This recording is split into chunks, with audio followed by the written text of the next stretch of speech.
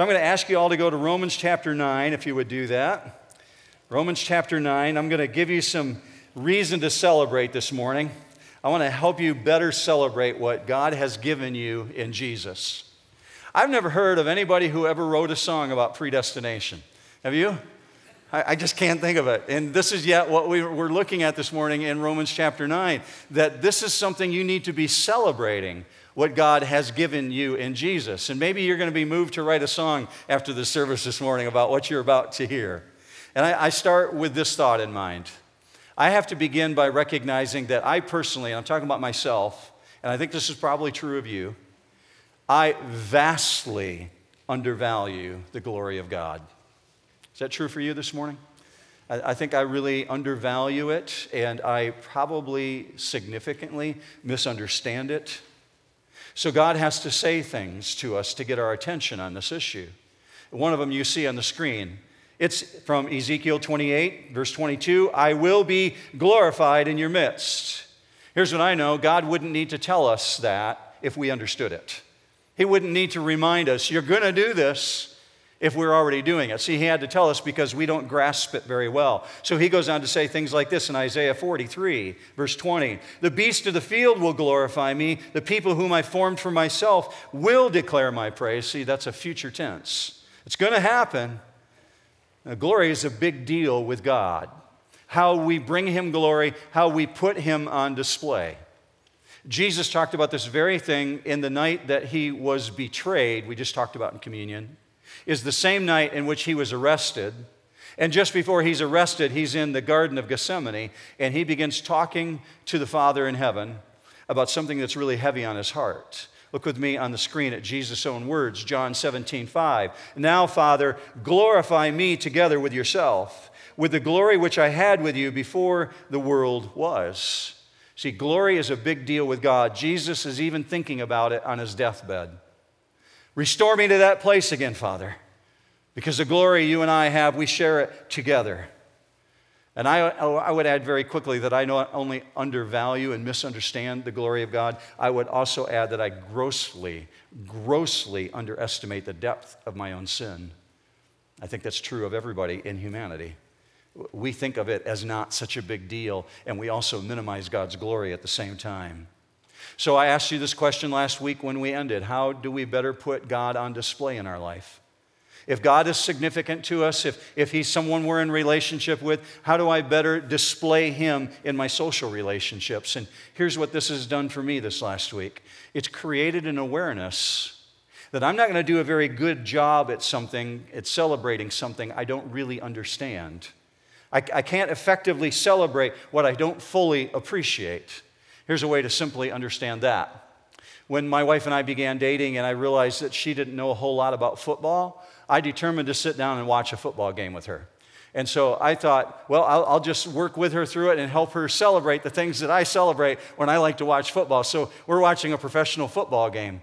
And we watch a guy run down the field, receive a Hail Mary pass, runs into the end zone, spikes it in the middle of the end zone, and the crowd erupts and begins celebrating. And my wife says, oh, that's so great. Look he just scored a run when he crossed home plate. I'm like, what? No, that's not what happened. No, that's the wrong terms. Well, she couldn't fully celebrate what she didn't fully understand. We can't fully celebrate what we don't fully understand, and that's why we need to look at this, because if you understand God's eternal action toward you is not conditional. In other words, it's not based on things that you did, but rather on who he is, you will celebrate. You will praise him better, and that translates to putting God on display. So last week where we ended, we talked about the fact that God is showing no partiality whatsoever, and God is also not unjust in any way whatsoever. Look with me on the screen at 2 Chronicles 19:7. This is an Old Testament way of saying it. With the Lord our God, there is no injustice or partiality. And then Paul says almost the exact same thing in Romans 9, verse 14, where your Bible's open right now. He said it this way, there is no injustice with God, is there? May it never be. See what's going on? Paul's anticipating a protest because he's just been working through this thing called predestination. He's been working through this thing in election in chapter 9, and he anticipates somebody pushing back saying, if God elects people to salvation, if he predestines them, is he not unjust? Let me remind you of the verses from last week, verses 13 and 14. Romans 9, just as it is written, Jacob I loved, but Esau I hated. Romans 9:14, what shall we say then? There is no injustice with God, is there? May it never be. If you're not familiar with those passages, I encourage you to go back to what I taught last week online. Go to our website and watch that. Get caught up on why God said that about Jacob and Esau. Now, I'm old enough and I've lived long enough that I understand that there is always a question behind the question. When someone looks at this and they say, well, if he chooses some and not others, that seems totally unfair, doesn't it? To say that God is not just in his actions toward Jacob and toward Esau in this story misses the bigger picture. And the bigger picture is this. Neither one of them had a claim on God. You don't have a claim on God this morning. You don't have a claim on him, and I'm going to help you to understand that, why I say it that particular way. So in chapter 9, here's what Paul reminds us. God chose Isaac over Ishmael. God chose Jacob over Esau, and he did so sovereignly, not because of who they would be, not because of the things that they would do, but because of who God is. Before they were ever born, Scripture says, he did this in Romans chapter 9, verse 11, because of him who calls. It didn't have anything to do with their status as a person. In other words, it's completely on the basis of God's purposes. So here's our natural human response. That's not fair. That doesn't sound like a just God. How could he choose one over another before they even have the opportunity to prove themselves? Well, that's the equivalent of saying there's injustice with God. He's not just. So Paul's going to ask the question as we get into this in the month of June, rhetorically, can we accuse God? Do we have the right to accuse him? Now, I say that in the month of June because next week is Mother's Day. We're not going to do predestination on Mother's Day, right? And we're not going to get into it on groundbreaking day on the 20th when we're out at the new property. By the way, I said to Kyle this week, it seems really presumptuous on our part to schedule a groundbreaking before you guys even voted. But we're going on the fact that maybe you're predestined to approve the building, okay? Okay, let me get back on track. In Romans 9, Paul's making this brilliant argument about why God gets to do the things he gets to do. And very quickly, I'm just going to show you 3 quotes from individuals who are looking at this same passage. One of them is Emil Brunner. He wrote this back in the 1940s about God's actions this way. Read this with me. God's sovereign freedom means inequality. Inequality, however, always arouses in us the feeling of injustice. We want to measure God by our yardstick, but God's righteousness cannot be measured by our standards. It includes his absolute sovereign freedom, else he would not be the God who freely bestows. See, we want God to freely bestow his love on us. We want him to freely bestow his blessings on us. We want him to freely bestow his goodness. Brunner's observation is absolutely correct. In order for him to freely do anything, sovereignly to do what he will, he has to be free in all areas. Otherwise, he wouldn't be the God who freely bestows. God said it even better than that. Look with me on the screen at Isaiah 55. For my thoughts are not your thoughts, nor are your ways my ways, declares the Lord. For as the heavens are higher than the earth, so are my ways higher than your ways, and my thoughts than your thoughts. Remember that original thought question? That how in the world, Mark, can humans be held accountable? If he predetermines the rejection, how can my friends be held accountable before God? And I will tell you right now, if that's your line of thinking or maybe the line of thinking of your friends, they're looking at it backwards. They're kind of coming in through the back door, as though we have some claim on God. Scripture says we're all sinners in need of a Savior, meaning we've already fallen. We're already under condemnation. I know this is complicated stuff, but I just want to lean into these quotes with you for that reason. Now, John Calvin, all the way back in the 1500s, he said it this way. Predestination is truly a labyrinth from which the mind of man is wholly incapable of extricating itself. But the curiosity of man is so insistent that the more dangerous it is to inquire into a subject, the more boldly he rushes to do so. Amen and amen, right? We just want to know more. I want to understand this. I can't make sense of it. It's driving me crazy. I think it's really significant that Paul offers no logical explanation for the compatibility of God's sovereignty with the equal biblical teaching that God is meticulously fair. He's both. So we would do well to follow Paul's approach. Affirm the truth of these amazing doctrines without weakening them. Don't try and take the legs out from underneath them. Just recognize it is a mystery. Here's something that is not a mystery.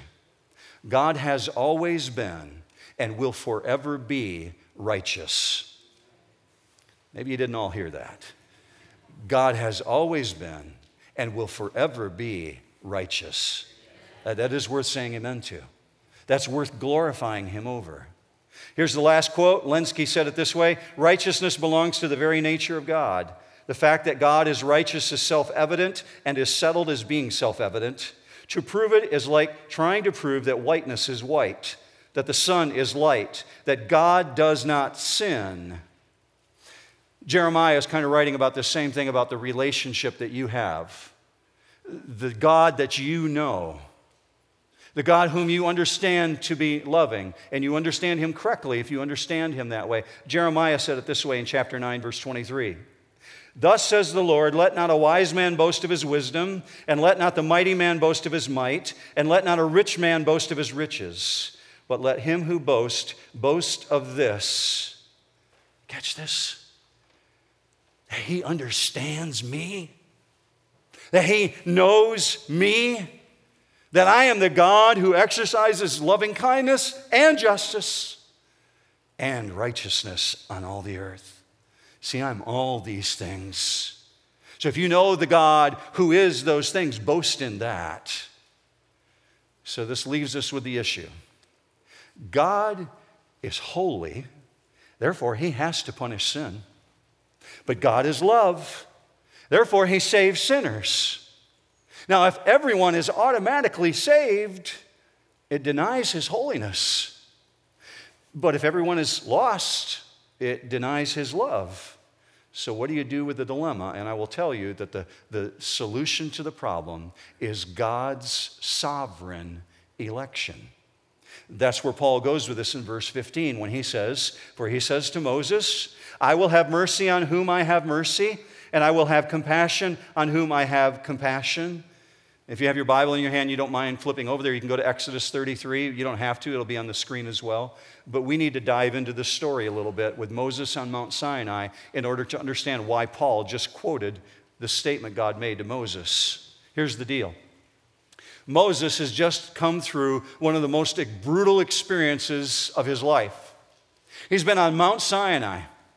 And he's received these stone tablets from God in which God, we're told according to the Bible, carved into the tablets the Ten Commandments with his own finger.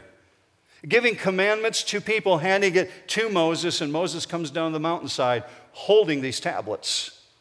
But as he approaches the camp of Israel, he begins hearing the shouting, the celebration, the party going on among the people. So what his brother has done while he's gone is he's led the people, and the people have followed willingly into this making of a golden calf. They've taken all their jewelry and they melted it down, and they shape it into the form of a calf, and they begin worshiping this golden calf, celebrating it as though it's something great. So God's got a response to the rebellion. God says to Moses, here's what's going to happen, Moses. I'm commanding that you put 3,000 men to death over this issue. You're going to execute them, and I want you to carry it out immediately. Yet as you read the story, if you go to Exodus 32 and 33, you understand that if God had wanted to, he would have been perfectly just in wiping out the nation. That he chooses to only execute 3,000 is done as a warning to the nation. So I'm guessing, and I'm just speculating here, that man number 3001, 3002, 3003, 3004 are really glad that God didn't choose them, that he didn't choose to exercise judgment over them and bring out his sovereign power. Now, Moses, for his part, is shocked by this horrific rebellion. He calls it a great sin. This is a bitter action you've taken against God, especially on the heels of God having rescued these people from Pharaoh and bringing them out of Egyptian slavery. So Moses does something absolutely remarkable, incredibly humble, and he begins interceding for these people. And you find that in Exodus 32:32. Now, if you will, he's talking to God the Father, forgive their sin. And if not, please blot me out from your book which you have written. We looked at this verse about a month ago, and I asked you the question, would you be willing to go to hell that someone else might be saved? Paul essentially said the same thing. God, I would surrender my relationship with Jesus if it meant you would save my entire nation. So you find Moses doing the exact same thing, saying, take me out of the book of life. If you won't forgive them, I don't even want to go to heaven. I want you to be with us, Father, but I want you to save the entire nation. Now, God's response is especially telling. Watch in verse 33, chapter 32. Whoever has sinned against me, I will blot him out of my book. Do you notice that it's now singular? God was dealing with a nation as a whole. You execute 3,000 of them, Moses. It's going to be a sign to the entire nation. I will not put up with rebellion. But now he goes singular with Moses, and he says, I'm going to deal with individuals. And I will blot those ones out of my book. But go now, lead the people where I told you. Behold, my angel shall go before you. Nevertheless, in the day when I will punish them for their sin. Now, Moses goes into a position where he begins asking God to reveal himself. God, I've done all kinds of things that you've asked me to do. Will you now show me yourself? And God says, I will show you part of me, Moses, but I can't show you all of me or you're going to die. But I'll make my goodness pass before you. Look with me at Exodus 33:19. I myself will make all my goodness pass before you, and you will proclaim the name of the Lord before you, and I will be gracious to whom I will be gracious, and I will show compassion on whom I will show compassion. That's exactly what Paul just quoted in Romans chapter 9. Why is Paul leaning into this Old Testament story? Because God has just shown mercy to people he didn't need to show mercy to. He's a just God, and he could have taken them out. So his sparing is purely of mercy. It's purely of grace. No one deserved the mercy. See, God's sovereignty and God's grace are completely inseparable. They're harmonious because they all sinned. They all deserved condemnation. So you and I cringe when we come to verses like Romans 3:23. Anybody happen to remember Romans 3:23 and want to quote it out loud for us? That's right. Excellent. All have sinned and come short of the glory of God. And that causes the cringe factor, like, oh, yeah. I'm one of those people on the side of the mountain of Sinai. I worship the calf. I've done sinful things. It's cringeworthy because we're all under condemnation. All have sinned and come short of the glory of God. So that reality means no one is wronged unjustly if God condemns. That's justice. So right now, New Hope, you have to praise God for his mercy toward you, because his mercy toward any person is purely by grace. See, if you're going to take this a step further, if God's reaction depended on man's accomplishment, on the things that we do, both good and bad, he would have had to punish all of Israel. But instead, what he did is he gave a rebellious people a glimpse of his grace thousands of years ago in the Old Testament. This is what grace looks like. This is really important for you to remember because we've all sinned. We've all come short of the glory of God. So that means before God, we have no rights whatsoever. We have no claim on him. That's why mercy is so crucial. So can I just get agreement from you right now? God's mercy is amazing. His grace is amazing. But his mercy is amazing. So Paul sums it up in the next two verses, 16. So then it does not depend on the man who wills or on the man who runs, but on God who has mercy. And he's simply saying, Paul is, in the most straightforward method possible, all of your human effort, all the things you try to accomplish to make God like you better, all of that falls short. It just leaves you in a position of being condemned. We can't clear ourselves. So if we are saved, if, underline, we are saved, it's only because God chooses to show mercy. Because God's purposes want to be accomplished according to God's will. So here's a thought. God's purpose does not set aside human responsibility. So God's purpose is going to be accomplished because it's His will, but it doesn't set aside your responsibility to respond. Let me give you an example from the book of Hebrews. Hebrews speaks about the patriarchs doing something by faith. Look with me on the screen.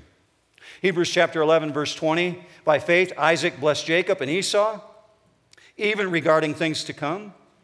By faith, Jacob, as he was dying, blessed each of the sons of Joseph. What's going on there? God chose them.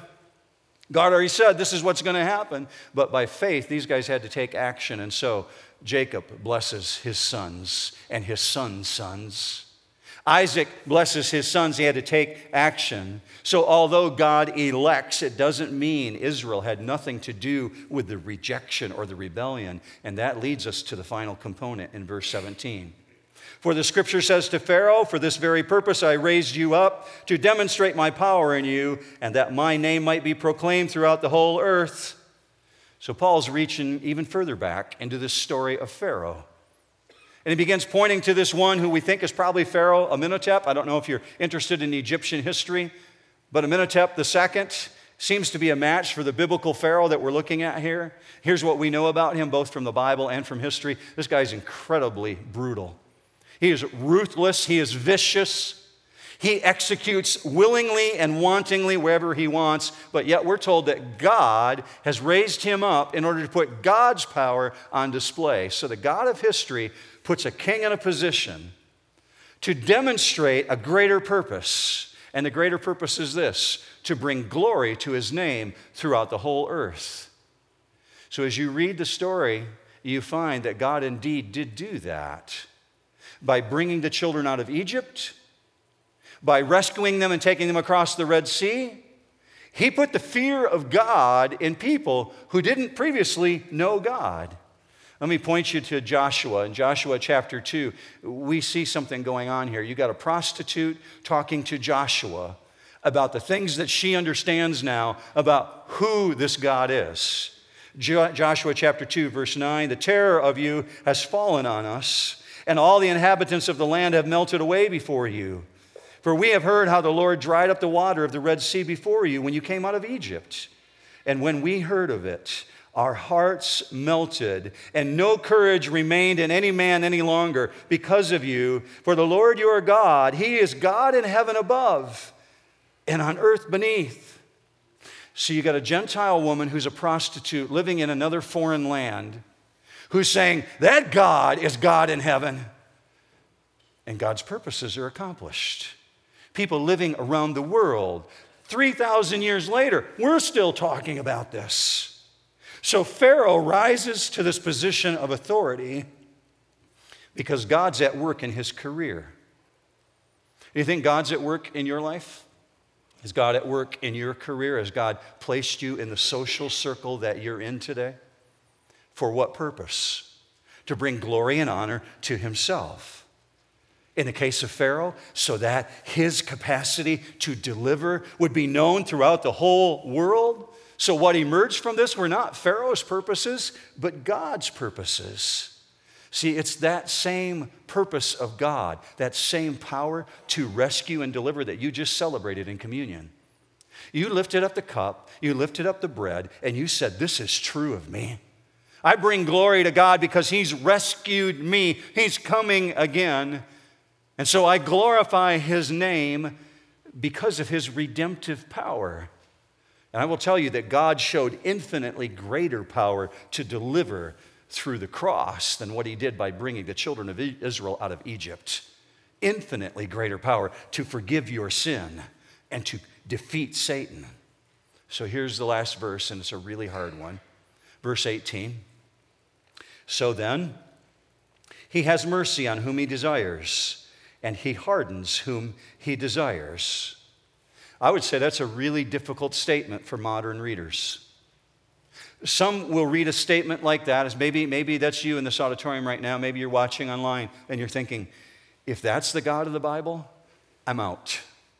Who wants to be with one like that? I don't want that. Hear me if that's what you're thinking. Maybe you have friends that are thinking that way. To fault God for showing mercy to some while hardening others is requiring him to conform to our flawed concept of justice. And our concept is flawed. Now, I'll agree with you. God's actions in the Bible are more difficult for us to understand in 2018 than for those who lived in the biblical period. That said, it is absolutely crucial to understand theology, and theology is the study of God. It is absolutely crucial to understand theology based on what the Bible says about God, not on the basis of my personal feelings, of what I think ought to be. So here's the really hard statement, and I know it seems like an awkward place to end, but look at this on the screen. He hardens whom he desires. That God hardens is only ever followed by those who first hardened themselves. Neither in the story of Pharaoh nor anyone else living on this planet is God said to harden hearts of anyone who had not persistently already over and over and over again rejected God in the first place. So this is paramount. Hear this. Nowhere is God said to harden anyone first, except they hardened themselves first. Let me use the story of Pharaoh. God did 10 amazing plagues in Egypt. History records it. The first 5 that God brought Pharaoh's way was to get his attention, to humble him, to make him bow the knee before God Almighty. But Scripture says Pharaoh hardened his heart. Pharaoh hardened his heart. Pharaoh hardened his heart. Pharaoh hardened his heart. Pharaoh hardened his heart. 5 times Pharaoh rejected God. So for the last 5 plagues, God hardened Pharaoh's heart. God hardened Pharaoh's heart. God hardened Pharaoh's heart. God hardened Pharaoh's heart. God hardened the heart that had already been seared over with scar tissue, that was willing to reject and say, I do not believe. So check this. Moses is a Jew. Pharaoh is a Gentile. Both men are sinners. Both are murderers. Both witnessed God's miracles. Both have the same evidence. Both have the same opportunity. Both saw God's amazing wonders. And with that same opportunity, what would they do with the wonders that they saw? Moses is eternally saved. Pharaoh is lost. He's hardened his heart against God, and both made a personal choice regarding what they're going to do with the information. So the fault is not on God, with whom there is no injustice, but on Pharaoh. See, in both cases, the issue is never about man's rights, but it's about the glory of God and how he puts himself on display. So to end this, I just want to go to what Jesus said. Jesus made it very, very clear. None of us in this auditorium this morning, no one watching online right now, none of us are able to come to God unless he first drew us. Look with me at John 6:44. No one can come to me unless the Father who sent me draws him, and I will raise him up on the last day. But the same God also said in John 8:24, I said to you that you will die in your sins, for unless you believe that I am he, you will die in your sins. So the same God says, I have to draw you, But you have to believe. See what's going on, church? You got the balance of the two. So when Pharaoh or anyone else in your world chooses to reject God, that one is building up some scar tissue over the heart. And I hope that's not you this morning. I hope you're not stiff-arming God. That one chooses to harden their heart in the wrong direction. Now, it's true, God used Pharaoh. But Pharaoh was not a mere puppet. He did what he wanted to do.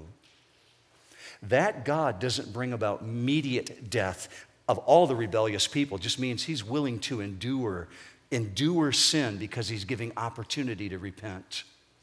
Moses came to Pharaoh with 5 astounding miracles before God ever moved against Pharaoh. So here's what I know to be true. God presents opportunities. My decision is, how will I respond? Because the Bible is really clear. Anyone who comes to him, he will certainly not reject you. Look with me on the screen. John 6:37, the one who comes to me, I will certainly not cast out. You know what you're looking at right there, church? That's the action of man's free will. You're wondering, do you get a deal in this? Do I get any say in this? You come to God, you come to him of your actions, he will not reject you. That's the expression of man's action, which God graciously allows to those who believe in his Son. Why? Because he is not willing that any would perish. Amen? He isn't willing that any would perish. So hear this, church. If you take this out the door with you, I want you to remember this. God is not out to deliver condemnation. We're already under it. He's out to deliver mercy. He's out to deliver the rescue. The rescuer wants to rescue. So he's not out to deliver condemnation. He's out to deliver mercy. Therefore, God sent a Savior.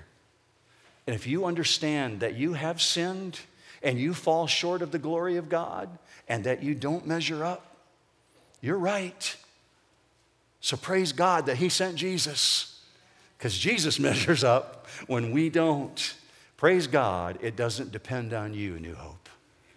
It depends on him. Father, I pray for these individuals as we take on this week ahead of us. I pray that our hearts would be so surrendered to you this week that we will be looking for ways to put you on display. Help us to make you more famous, to bring your glory out, to celebrate you in ways that we perhaps haven't even imagined. I pray that that would be true this afternoon as we take on this day. God, we ask for your blessing on us now for having spent this time together studying your word. We ask for that in Jesus' matchless name. And all God's people said, amen. Have a great week, New Hope.